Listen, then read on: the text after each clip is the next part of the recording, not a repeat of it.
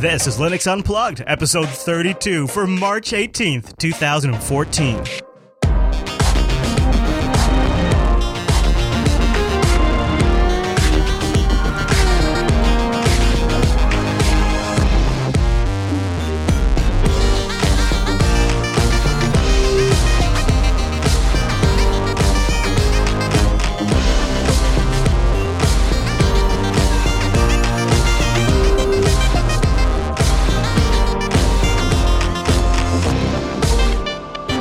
Welcome to Linux Unplugged, your weekly Linux talk show that's stockpiling bananas in preparation for this Sunday's Monkey Suit Spectacular.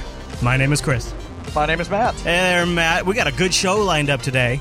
Following right on the heels of our review of Solid XK on last, we'll be discussing the distribution with the co-founders themselves coming up in a little bit. And I don't know, I'm really conflicted because there's a lot we could talk about this week, but I also kind of have to keep it a short show because right after we get off the air, I got to run to meet up with an electrician at the new studio. That's going down like crazy. Rikai landed yesterday. Oh, wow. We got him all. He's at the studio. He's out actually getting goodies right now to get ready in preparation to prepare his body for editing of these shows. So he's got to have sustenance. So Angela's out with him right now, taking care of all of that. It's been a pretty crazy couple of days, driving back and forth a lot of gear. And so one of the other things I have to do for all the studio shenanigans is meet with an electrician to. I got to start up a new conversation with a new contractor. I know why contractors have a bad name now, Matt. Let me tell you. Well, yeah, I'll tell you, there's a lot of back and forth there. Although I will give a shout out to your previous contractor. He did kind of have some life circumstances. That's true. Yeah. So, what are you going to do, right? The universe is a cruel place sometimes. It's true. But nonetheless, we're going to just go with for as long as we can and get as much covered as we can today because there's been some interesting developments, even just since Sunday, that I want to discuss, and I'm really looking forward to talking to the Solid XK guys. So stay tuned for all of that stuff. But first, I thought maybe we'd cover a little feedback and see if we can't solve a Mac user's problems. Yes, that's right, because he wants to switch to Linux. We should also tease, in case we forget later in the show, this Sunday on the Linux Action Show, it is Monkey Suit time. The bet comes due this Sunday. Now, for those of you that don't remember, Matt made a bet, and he's willing to pay up, that Mir would ship on another distribution outside of Ubuntu within a year, and it didn't happen. Now, I think some folks at Canonical at the time probably agreed with Matt.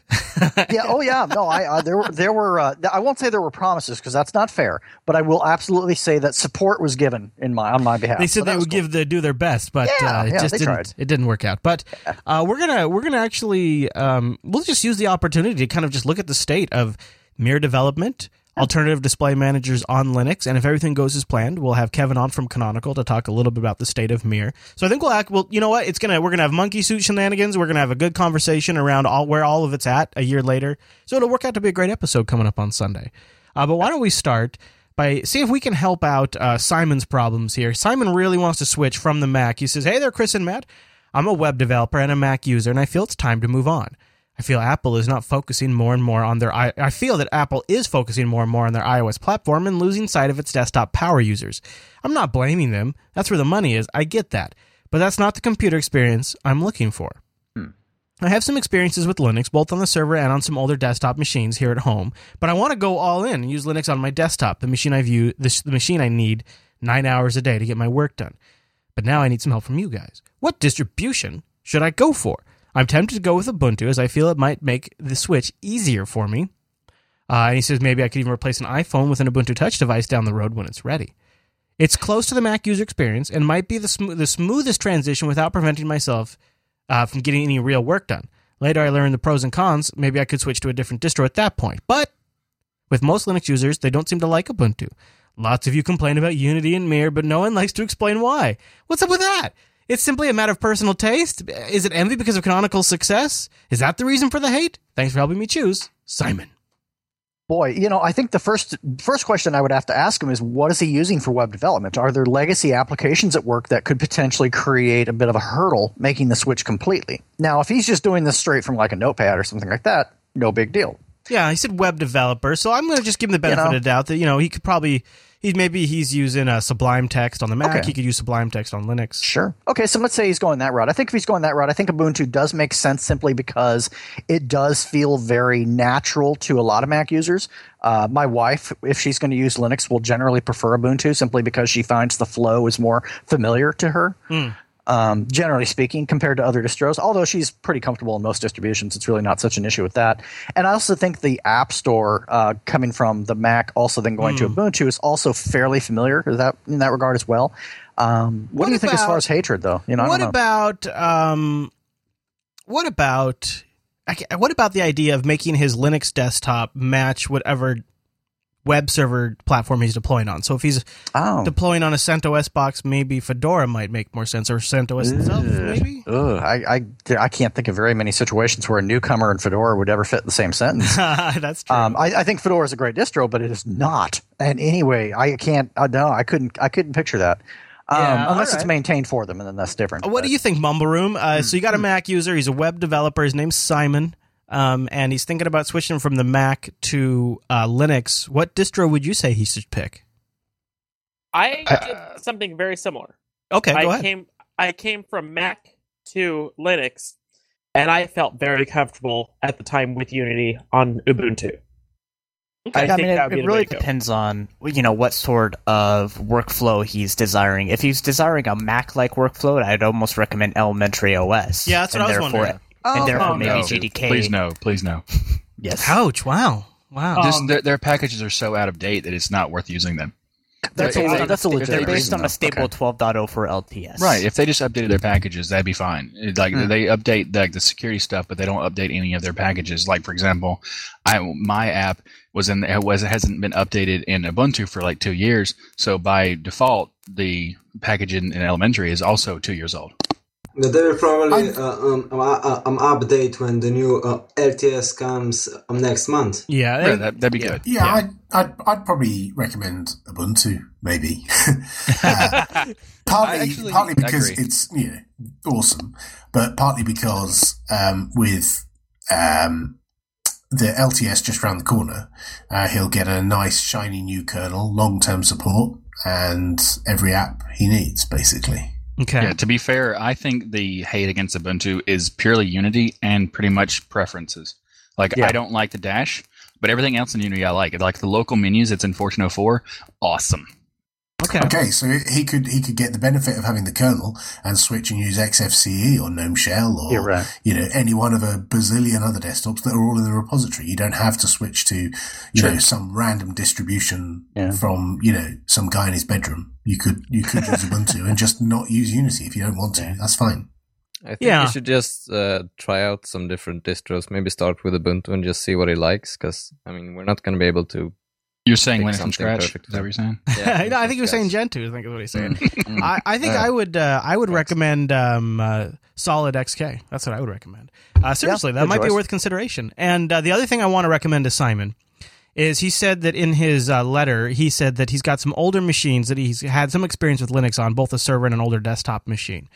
I would not recommend you say switch from a relatively recent MacBook Pro to a several-year-old PC machine and load Linux on it and experience you're not going to have a great experience because you're going from pretty high-end hardware to lower-end hardware. So give Linux a chance to breathe. If you work at a machine, like you said, for 9 hours a day to get work done, and you're used to that machine being very powerful, then don't limit yourself with a resource-limited machine just because that's the one you can load Linux on. So position your hardware correctly. Try out some different distributions. Try Integros. Try Solid. Try Ubuntu.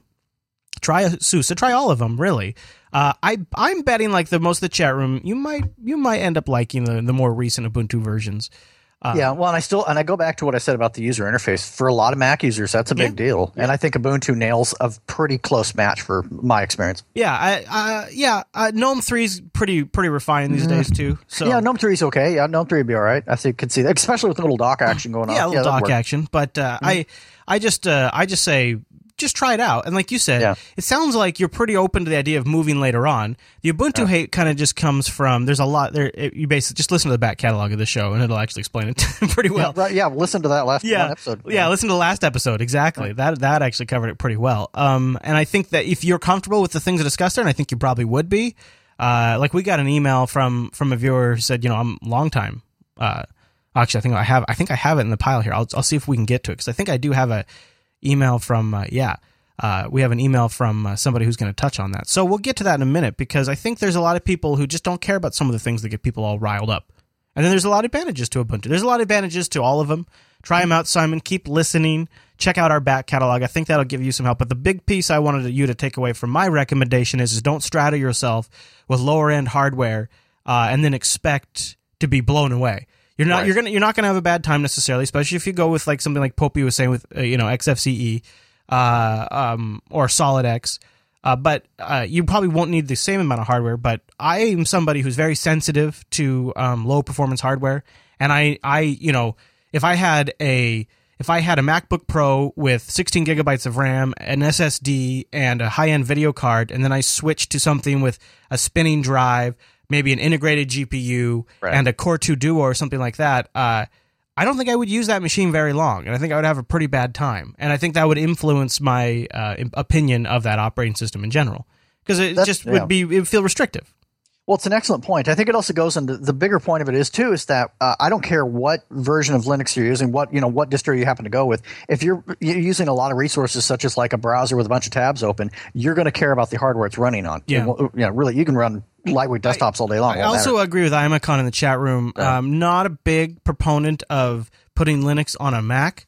You can do it, but there are always compromises, and people who tell you there aren't compromises haven't been running it long enough.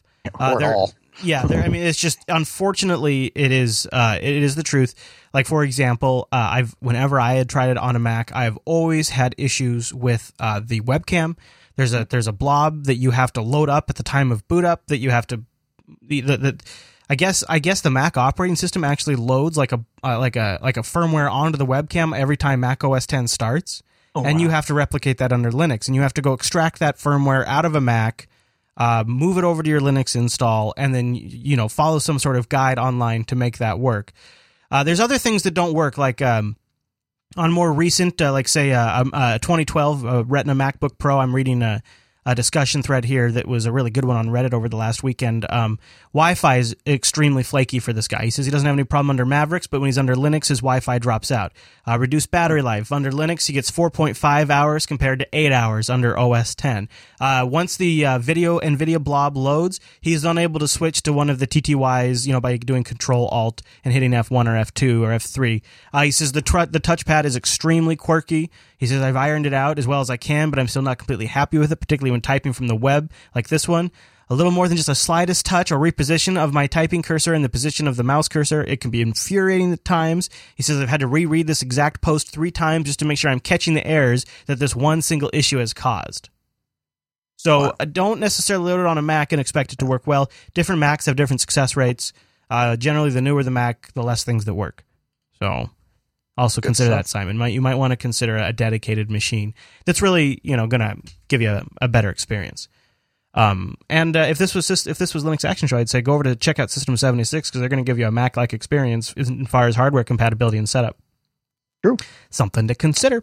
I will mention one of Linux Unplugged sponsors right here, right now, and that's my mobile service provider. And, by the way, Matt's mobile service provider. That's right. That is Ting.com. You guys, go check out Ting. Mobile that makes sense. Go to linux.ting.com. Linux.ting.com. That'll get you started. That landing page will also tag your shopping session to take $25 off your first device.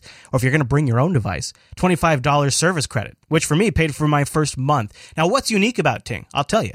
You only pay for what you use. It's a flat $6 per month plus taxes, and then just your usage. It's really straight. Like, you can wrap your brain around that, and which is great because, like, hey, guess what? I needed hotspot and tethering over the last few weeks when I was working out of the studio for a few hours.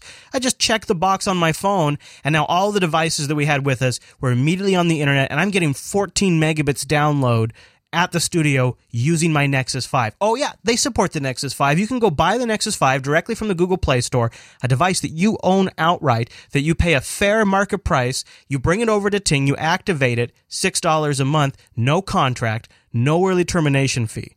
You only pay for what you use. Plus, Ting has an awesome dashboard. I love this dashboard because I was just setting up Rikai in the new studio with the HTC One. It hurt. I gave away the HTC One, Matt. It pained me so deeply. That was the hardest phone I've ever had to give away. I've given away a lot of phones, and the HTC One cut deep. That's a great phone. It's available on the Ting network. And what's so nice about it is that Ting dashboard now lets me manage these accounts so transparently and smoothly. I can let them see where they're at with their usage. I can set up alerts. So if all of a sudden Rikai is using like 10 gigabytes of data on that phone, I can have Ting send me a push notification to my Android app. I can log into their dashboard, which supports web standards from a mobile device or from your desktop, whatever it is. I can set up caller ID options. I can turn off voicemail. I can turn on voicemail. I can set up where a call forwards. I can activate, deactivate lines, transfer lines, set up account managers. It's so awesome and it's so smooth. And here's the best part. If you've been considering switching to Ting and you're stuck in a contract, Ting has an early termination relief program. You can find out more going to ting.com/ETF. And that early termination relief program will pay you up to $75 per line that you have to have canceled.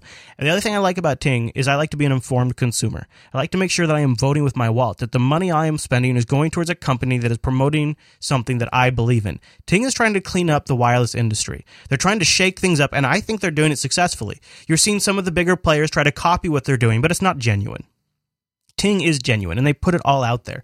You can go over to ting.com/about, and you can get videos from just the CEO, the EVP, the VP, a director right there, VP of marketing, the CFO. They also have behind-the-scenes tours with just the service reps, the people who are on the ground, because they have a fantastic customer service program. When you call them anytime between 8 a.m. and 8 p.m., a real person answers the phone. I don't know of any other cell provider that does that. If you're in a business, if you've got family or friends, or even if you just need to solve a problem yourself, it is so nice to know that when I handed Rikai that HTC One, and if we had a problem at any point, I knew that I would just call up Ting and we'd have it resolved within a few minutes. It wasn't going to be a big waste of my time. And lately, a lot of people that I've had to deal with over the phone have been wasting my time. And it is so great to know that the people that I'm spending money on every single month for my mobile phone are not wasting my time. Ting really is changing it up, and you can help them do it by becoming a Ting subscriber. So go over to linux.ting.com. That'll take $25 off your first month or $25 off your first device if you don't have one. And it also lets them know you heard about it here on this show and you appreciate them supporting Linux Unplugged. So go over to linux.ting.com, and a really big thank you to the really great folks over at Ting for their awesome support of Linux Unplugged. linux.ting.com. Woohoo! All right, we got a couple more emails to get through. Last week, we asked for folks to send in their AutoCAD replacements because this is something we hear about all the time. I can't switch to Linux because AutoCAD. And it seems to be a lot of people in this field are interested in Linux, but AutoCAD. So Scribbleton writes in, he says, "Hello, awesome duo." He actually wrote that. So that made it right there. He tells us about DraftSight. It's a professional grade and free as in beard 2D CAD program made by the same company that produces SolidWorks. Okay, now SolidWorks I've heard a lot about. They introduced it as a way for engineers to convert AutoCAD DWG files to DXF files, although I think they're also trying to steal some of AutoCAD's market share. It behaves so much like AutoCAD, it even uses the same command lines that a coworker and I completely switched over in just a matter of days. It runs on Windows, Mac, and Linux, and it can be found at draftsight.com. He said, "I also have a comment after watching Linux Unplugged 31, the Ubuntu punching bag episode that we just recommended Simon listen to. He says, I'm not a programmer, a dev, or an IT guy. I'm just an average user that loves to use Linux. Yet, I have not missed an episode of Last since I found it in 2011. As a small business owner, I watch Last to keep up with Linux developments and learn about new programs. As you were discussing, I don't care about the internal battles of Wayland versus Mirror Systemd. I just want my stuff to run as simply and reliably as possible, so I can get my work done. So, Ubuntu has worked just fine for me. Someday I may want to try Integros, but only after I find some spare time. Keep up the good work. I'm really looking forward to the new how-to show, so an average guy like me can effectively implement all this great stuff." Scribbleton. Great comment, and I think he echoes a lot of the silent majority there. That's why I wanted to read I think he's definitely onto something. So, Esquero Tomero writes in, Matt. Ico Tomero. I don't know how you say it. I can't. He's got a whole list for us, Matt. He says, I used to do drafting for my family's business, civil engineering related, and I tried some of the solutions a while back while trying to find a cheaper alternative to AutoCAD. I haven't used all of these solutions, but they're all present for Linux and they're related to CAD. He says, here's one you could try. FreeCAD. This is an application used to 3D models. LibreCAD. This is basically a fork of the community edition of QCAD. BLRCAD. Haven't used this one, but he says it's another option. QCAD. This is a program with a free and paid version. And then he says there's commercial software like DraftSight, which we were just had recommended to us. VariCAD, a 2D, 3D CAD program. Aris Commander Edition. This is a compatible 2D, 3D CAD program with a ribbon interface. And BricsCAD. This is probably the most complete solution for Linux, along with Ares CE. But it's an expensive it is as expensive as AutoCAD. And it seems to stumble on 64-bit systems, he says. Now, that could be a problem. I mean, you would think, okay, I can just go ahead and switch over to this, but I think so many people are using 64-bit systems, that would be kind of a buzzkill. He also says DWGs are not exactly supported in FOSS software. As far as I know, support is limited, and there are GPL compliance issues incorporating into other programs. This is a good list, and I wanted to say thank you for sending this in. It feels a little bit like the list I get when I ask people for their favorite Linux video editor, and then I get a list of a lot of really good options with links and names, but then I actually go sit down and I'm like, oh, well, when you actually use these programs professionally, you discover a lot of limitations. And I kind of feel like this might be a little bit of that. I think so. It's hard to say, so we'll have a full list in our show notes. You can go check out. It sounds like the one people are really going on about, though, is DraftSight from, I guess, the same folks that make SolidWorks. And DraftSight is technically, it's free as in cost, but it is commercial software. It's not open source. And they have it available for Windows, Mac, and Linux. They have an RPM for Fedora available. Okay, well, I think anytime you have something available for Linux, even if it's not perfect, at least it's there. They have a deb as well. They have a deb. So you got a couple options there. So that's DraftSight. And hopefully that helps some folks out there that have been looking for AutoCAD solutions, because it's been a surprisingly popular one. Art of Illusion. What's this? Art of Illusion is a free open source 3D modeling and rendering studio. Oh, okay. Oh, wow. Many of its capabilities rival those found in commercial programs. So here's another one, Art of Illusion. I'll add that to the show notes too. Thanks, Nextwiz. That's a good one. Yeah. So, all right, I'm adding that right. There we go. So thanks for sending those in, guys. That was a good list. We had a few folks round up. We also got 4 or 5 emails on it as well. And so I just linked to a couple of them, but we got a lot of good feedback on it. So I really appreciate all of you guys sending that in to us. Matt, before we get our guests on, I want to thank our second sponsor this week, and that is DigitalOcean. What is DigitalOcean? Oh, man, you guys have got to check this out. If you're thinking about learning how to do something on the server, if you have something you need to deploy in production, you've got to check out DigitalOcean. It's simple cloud hosting dedicated to offering the most intuitive way and easy way to spin up a cloud server. Users can create a cloud server in 55 seconds, or less if you're our audience, and pricing plans start only $5 per month for 512 megabytes of RAM, a 20 gigabyte SSD, and a terabyte of transfer. I've got an Arch box I've had running up there. Yes, I said Arch, running up there for months now, and it's just constantly doing more and more stuff. And as I am moving between the current studio and the new studio, and I start thinking about, well, wait a minute, I need to have shared resources between these two locations. I got to tell you, this $5 DigitalOcean machine, it's just starting to get more and more valuable, because I just keep thinking of things I can do with it. And by the way, DigitalOcean has data center locations in New York, San Francisco, Amsterdam, and now they've even got them in Singapore. They have a very simple interface, an intuitive control panel, which power users can replicate on a larger scale with the company's straightforward API. They got KVM on the back end. It's all running on top of Linux, sitting on these SSDs in pair with their tier 1 bandwidth. And the reason I can say all of this is because I've been a DigitalOcean customer for a long time now, and I have not had a single outage. I have never, ever been disappointed with the performance, and I am constantly impressed with the feature sets and the things they're adding. And DigitalOcean as a company, they are growing like crazy. They're hiring right now. You can check out their hiring page. They have it linked at the top of the DigitalOcean website. They just recently got a good round of funding too, so they've got a ton of runway underneath them. This is a company that is going places, and I'm really excited because not only is that all great, but it's just a really great service to use. The technology is great. The interface is great. Their droplet system is super smooth and straightforward, and they have an API that if I ever wanted to get fancy and I ever wanted to do something like start automating stuff, I know that API is there to make it easy for me. So go over to DigitalOcean.com and get a $10 credit by using the promo code Linux Unplugged March. Linux Unplugged March will get you a $10 credit. You can try out that $5 rig for 2 months. Try out that $5 rig. Even if you're just using it to explore what you can do on your own server, why not use this instead of something like VirtualBox? Go up there, deploy this. You can take snapshots before you break anything. Yes, it actually, in a sense, can have training wheels. That droplet system can really help you get out of a jam, and it also helps you deploy a new system immediately. My co-host from Coda Radio, Michael Dominic, uses DigitalOcean for the back-end infrastructure for a lot of the apps he develops for his clients. It's a super easy system to deploy. He can do it with reliability. He can quantify the cost for them. They can totally wrap their brains around it. And $5 a month doesn't break the bank. And they have a really straightforward pricing system where it goes from 5, 10, 20, 40, 80, depending on what you need. And each tier brings a whole bunch more stuff, more processor, more storage, more bandwidth, all of that stuff. And if you just want to do some testing, maybe you got a web app you want to try out, maybe you've got an app that needs some back-end infrastructure for a little bit, but you don't need it for an entire month, they even have hourly pricing. DigitalOcean has hourly pricing. Yeah, think about that $10 credit at that point. That $10 credit's going to get you a ways. Go use the promo code Linux Unplugged March when you check out over at DigitalOcean.com. Try out that $5 machine. See what we've been saying. And a big thank you to DigitalOcean for sponsoring Linux Unplugged. That's awesome. And what you were saying about the whole virtual machine thing, that really resonates with me because I don't always have a machine handy that can really support that as well as I could at virtual, going on a whole other setup. There's that. There's the resources of it. There's the, if you're on a laptop, it makes your laptop run hot.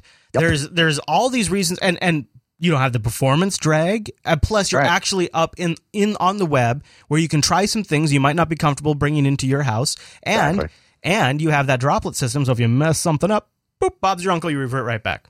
Just like you would on VirtualBox. All right, well, I'm really excited to welcome the co-founders of SolidXK onto the show. We have, and I'm going to try to get this right, we have Shilja and 00. I don't know how well I did, but guys, welcome to the show. Very much, and happy to be here.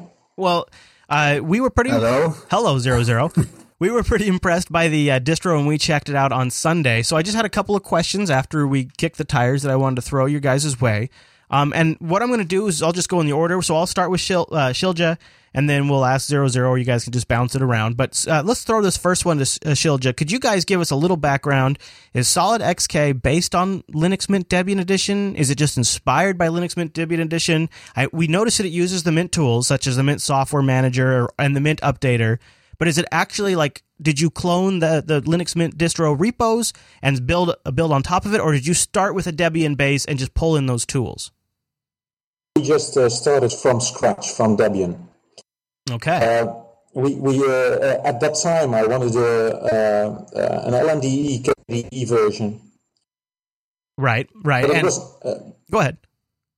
And Klein Lefebvre didn't have any plans for that. So you decided to break off on your own and create one sort of based around the same ideas of Linux Mint Debian, but with the desktops that you had a passion about. Yes. And at first we planned to make it a visual version for Linux Mint. The Mint team, didn't want to support that. Okay. So my choice was be just an edition. Or go on my own. 00 was very in favor of going on our own, and so we did. Very good. And 00, I wanted to let me ask you this question. So, could you explain to me the difference between the business and home versions of SolidXK? I know that the business, for example, says it has a focus on stability and security, but the home version says it's stable and secure. So, what really is the difference between those two? The business edition, it's based on Debian stable. And the home edition, it's based on Debian testing. That is the main difference. So then we build the business edition based on stable with our tools and with our interface, with our ideas, and we give the home edition with the latest software and and more up-to-date software. So there are two different concepts that we give to the users. So I gather that you guys both have an interest in KDE and XFCE, but we got a couple of questions that came in primarily around the Cinnamon desktop. You guys, how does the support look for Cinnamon desktop on SolidXK? Does it use it? So do you guys have like a repo that you're going to set that up in? Are you going to just pull it from Debian, or is that something you're not really even worrying about? If the users want to figure it out, they can. Well, we're not planning on supporting Cinnamon on SolidXK. Okay. Once because the name SolidXK does not include C for Cinnamon, so we're going to have a problem with our site. So I take that as the same answer then for, say, something like Mate. Even if, like, say, Mate really takes off on Debian stable at some point. Mate is to be included very soon in Debian testing, so our users will upget Mate when they want. Gotcha. Cinnamon was in Debian testing until a few months ago. Then the transition from to GTK 3.10 broke Cinnamon. Right. And Cinnamon was removed from Debian testing. At the moment, is not available upstream. There's a few how-tos in the forum how to get Cinnamon from the Linux Mint Debian repo. But that's it. We want. We have to focus. Yeah. That's our main focus in the two Ds that we support and the distributions that we support. So the tools you ship with SolidXRK, do they have any dependencies on, like, let's say KDE? So, for example, if I decided I'm gonna have a solid Mate desktop. Would I end up having to pull down a whole bunch of KDE libs or something like that to use some of the tools like the software manager? Those packages don't have any KDE dependencies. Okay. Now, here's the other thing we got some questions about, and I decided during the review not to really tweak the look too much. But some people thought it was pretty surprising to see the Oxygen theme under XFCE. Mm-hmm. And is that just personal preference? You guys like the Oxygen theme, or is it consistency? What's the story there? Shows it. Yes. When we started, we needed to decide on if we wanted to make it look like two totally different distributions, coincidentally maintained by the same people, or would we like to have some consistency between the two? So we chose for the latter. Okay, so it's a consistency thing. Yes, and the Oxygen theme was the only one working on both KDE and XFCE without a problem. So the choice was easy. So now that you're at this stage and you're seeing your community grow, are you guys concerned about long-term scale? Are you worried about how to hold it all together if more and more people start using the distribution? And what are your how do you plan to address that? It's of course always. We're now at a time that we are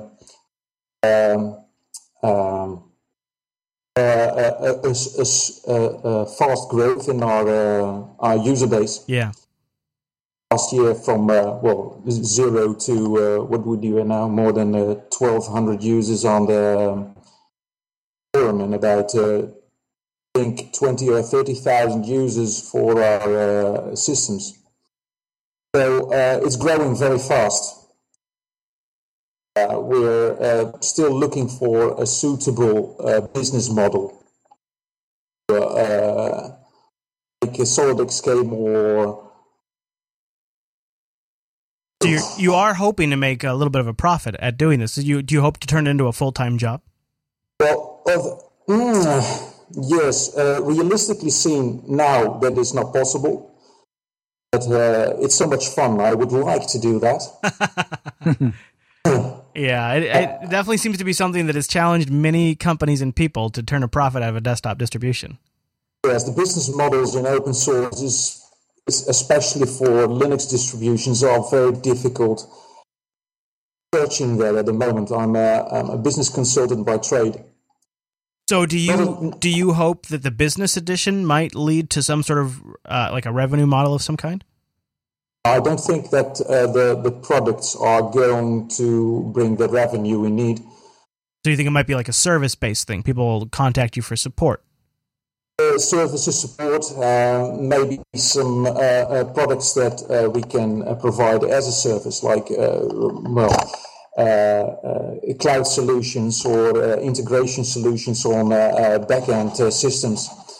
So I'm still that's sort of a long-term thing then, because the distribution have to see quite a bit of growth before you'd probably reach a phase where that'd turn enough of a profit, right? So it's a long-term thing here. Yes, when you different phases, so you have to think about what do we do in the on the short term. So we could think about sponsorship or something like that. Right. But you also have to think on what is our vision, and is it clear for the community what that vision is, and how can we shape that? So do you believe then that?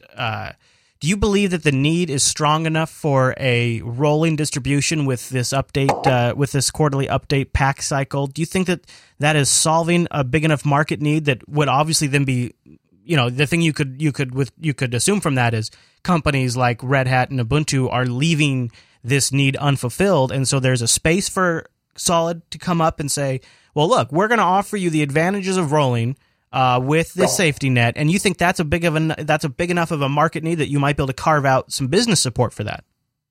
Yes, especially for non-profit organizations and governmental institutions. So when you're pitching somebody, I'll give 00 a chance to jump in. 00, when you're pitching somebody, business, it's with George.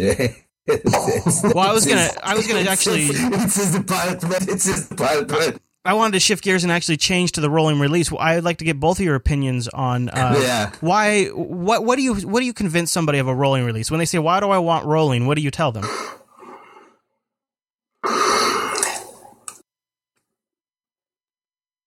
Well, first of all, the non reinstall again, the non as you said Sunday, Nuke and Pave. I think it's the biggest selling point in that pitch. So you don't have to reload. You finally get it all set up, and you're not forced to reload. Yeah. And if we can offer, as we are trying to address with the update packs, if we can offer an increased safety, I think it's an extra bonus because with the home edition we are sitting on top of testing. Testing might not be always stable, so that's why we opt for this this quarterly update. Right, I think it makes sense. It's it's rolling with sort of some safety built in with a safety net, exactly. So basically this, and we offered as well. Because we are with testing, we offer as well an updated userland and system and base system, not necessarily interesting for everybody, but can be but interesting for some of our target audience. Right. Very good. All right. Well, guys, is there anything that we touched on in the review that you wanted to amend or add during Sunday's Linux Action Show? No, I think it was a great review. You both were fantastic. Thank you. We enjoyed it. So yeah. Well, it was fun to take a look at it. No, we saw that that you enjoy it. It was good. Very good. Well, Mumble Room. As we wrap up, if you guys have any questions, go ahead and shoot. Yeah, shoot. Yeah, exactly. As 00 says, shoot. If you have any questions. I just wanted to state one thing. I've been watching that project ever since it was just kind of getting rolled around in the on the Linux Mint forums, and I gotta say, it's been interesting to watch it evolve from an idea about a KDE release to full-blown distro taking on the XFCE from LMDE, so that was pretty good. But so I just want to say kudos to both of you for doing such a good job in adding to the community in that way. Yeah, it's going to be a really interesting distro to watch. I wish you guys the best of luck. If you guys want to hang around, we're gonna kick around a few topics unless anybody else has anything else they want to throw in there. I wanted to. I have one more question. Oh, go ahead, Rod. One more. Okay, yeah, we can do it. The update packs, they're just for the home edition. They're not for the. Yes, only for the home editions. Okay. Only for the home edition. Yeah. Okay. I had one question. How about to secure boot UEFI in the installer? We are testing it right now. Shoji finished the installer Wi-Fi capable last week, 2 weeks ago, and we are testing it right now. So our next ISOs during the month of April, second half of April, should be Wi-Fi capable. Very good. Wow. If all the testings go as so far they go according to planning. Right. I have one more question. Yeah, sure. So if it's a long-term, like for someone long-term usage, let's say I have someone who I'm considering moving to Solid because the whole reinstall thing, not having to do that is very nice. But the issue I have is that they have this one computer that they would have. So far, they've been using the same version distro for 2 years, maybe 3 years, and it's kind of gotten to a point where the updates on this distro is kind of not working anymore. They're just kind of stalled. So the Solid solution, if I put them on it, and then 3 years later, would the update packs with the Home Edition still make it? Obviously, it's not LTS, but would that continuously make it, even for that many years? As long as Debian keeps the testing branch open, we'll keep supplying update packs. Sounds good. I like that. And hopefully, unless something really bad happens, that's going to continue on. We can't predict the future, but we can hope that Debian keeps testing branch open for another 2-3 years. Yeah. I think it's safe. I think it's safe to say that. Oh, I was going to ask you guys, what do you think about the whole Debian systemd thing? How does that affect Solid? We'll follow upstream when they move. So we've been testing, we've been trying systemd. Yeah. It's not exactly still completely usable in testing, because systemd it's still a bit old. All this you use it to not using. Systemd is still a bit old, so it's not completely usable. But when Debian moves to systemd, we'll move to systemd as well. Okay, I got another question. Okay. Let's say you have a system that you want to have stable and you want to have the updates kind of thing. So you want a home edition and you want the updates, but you have it where they don't necessarily have an internet most of the time. Do you have the updates? Are they possible to do like an offline package update? Not Solid SK solution, but there are tools in APT for that. Okay. Yeah. Okay. Yeah. You could just. Yeah. Right. Yeah. Right. You could. Guys, great work. Keep it up, and I hope you can build out the team so that way you don't burn out. That's my big worry. And I always worried about that with Clem too. Thank you. And it sounds like, you guys said the one thing you said that sort of resonated with me that I hope will help you prevent that is focus. You said, you're focusing. Yeah. That was one of our first decisions. Focus, do less, but try to do it, at least according to what we think is better. Good on you. I know Q5 wants to take us out with the final question. Go ahead, Q5. Yeah, I was just wondering what your guys' plan is for when Debian locks down their updates because they're going in, getting ready to merge into a new branch. Are you guys still going to be providing updates, or are you guys going to freeze just like Debian does? No, on the home edition, we follow upstream. So coming next November, Debian will freeze. So we will on the most of the updates will freeze as well. There's a lot of software that will keep updating. Firefox, Thunderbird, our specific software that it's independent from Debian, but all the rest of software that comes Debian will follow upstream in there. Okay. Unless in very specific that we find issues during the update packs, and that was defined in the beginning, we can pull. To solve issues or breakages, we can pull from, for example, seed to solve particular situations. So we have some freedom in there. We follow testing, we follow upstream, but we are not absolutely tied to. Right. Yeah, I noted. Go ahead. Just wanted to say that 00 was... no, I was just going to say thank you for clearing that up for me, because that was something I was kind of wondering about, and there were a couple in the chat room who were curious too. So yeah.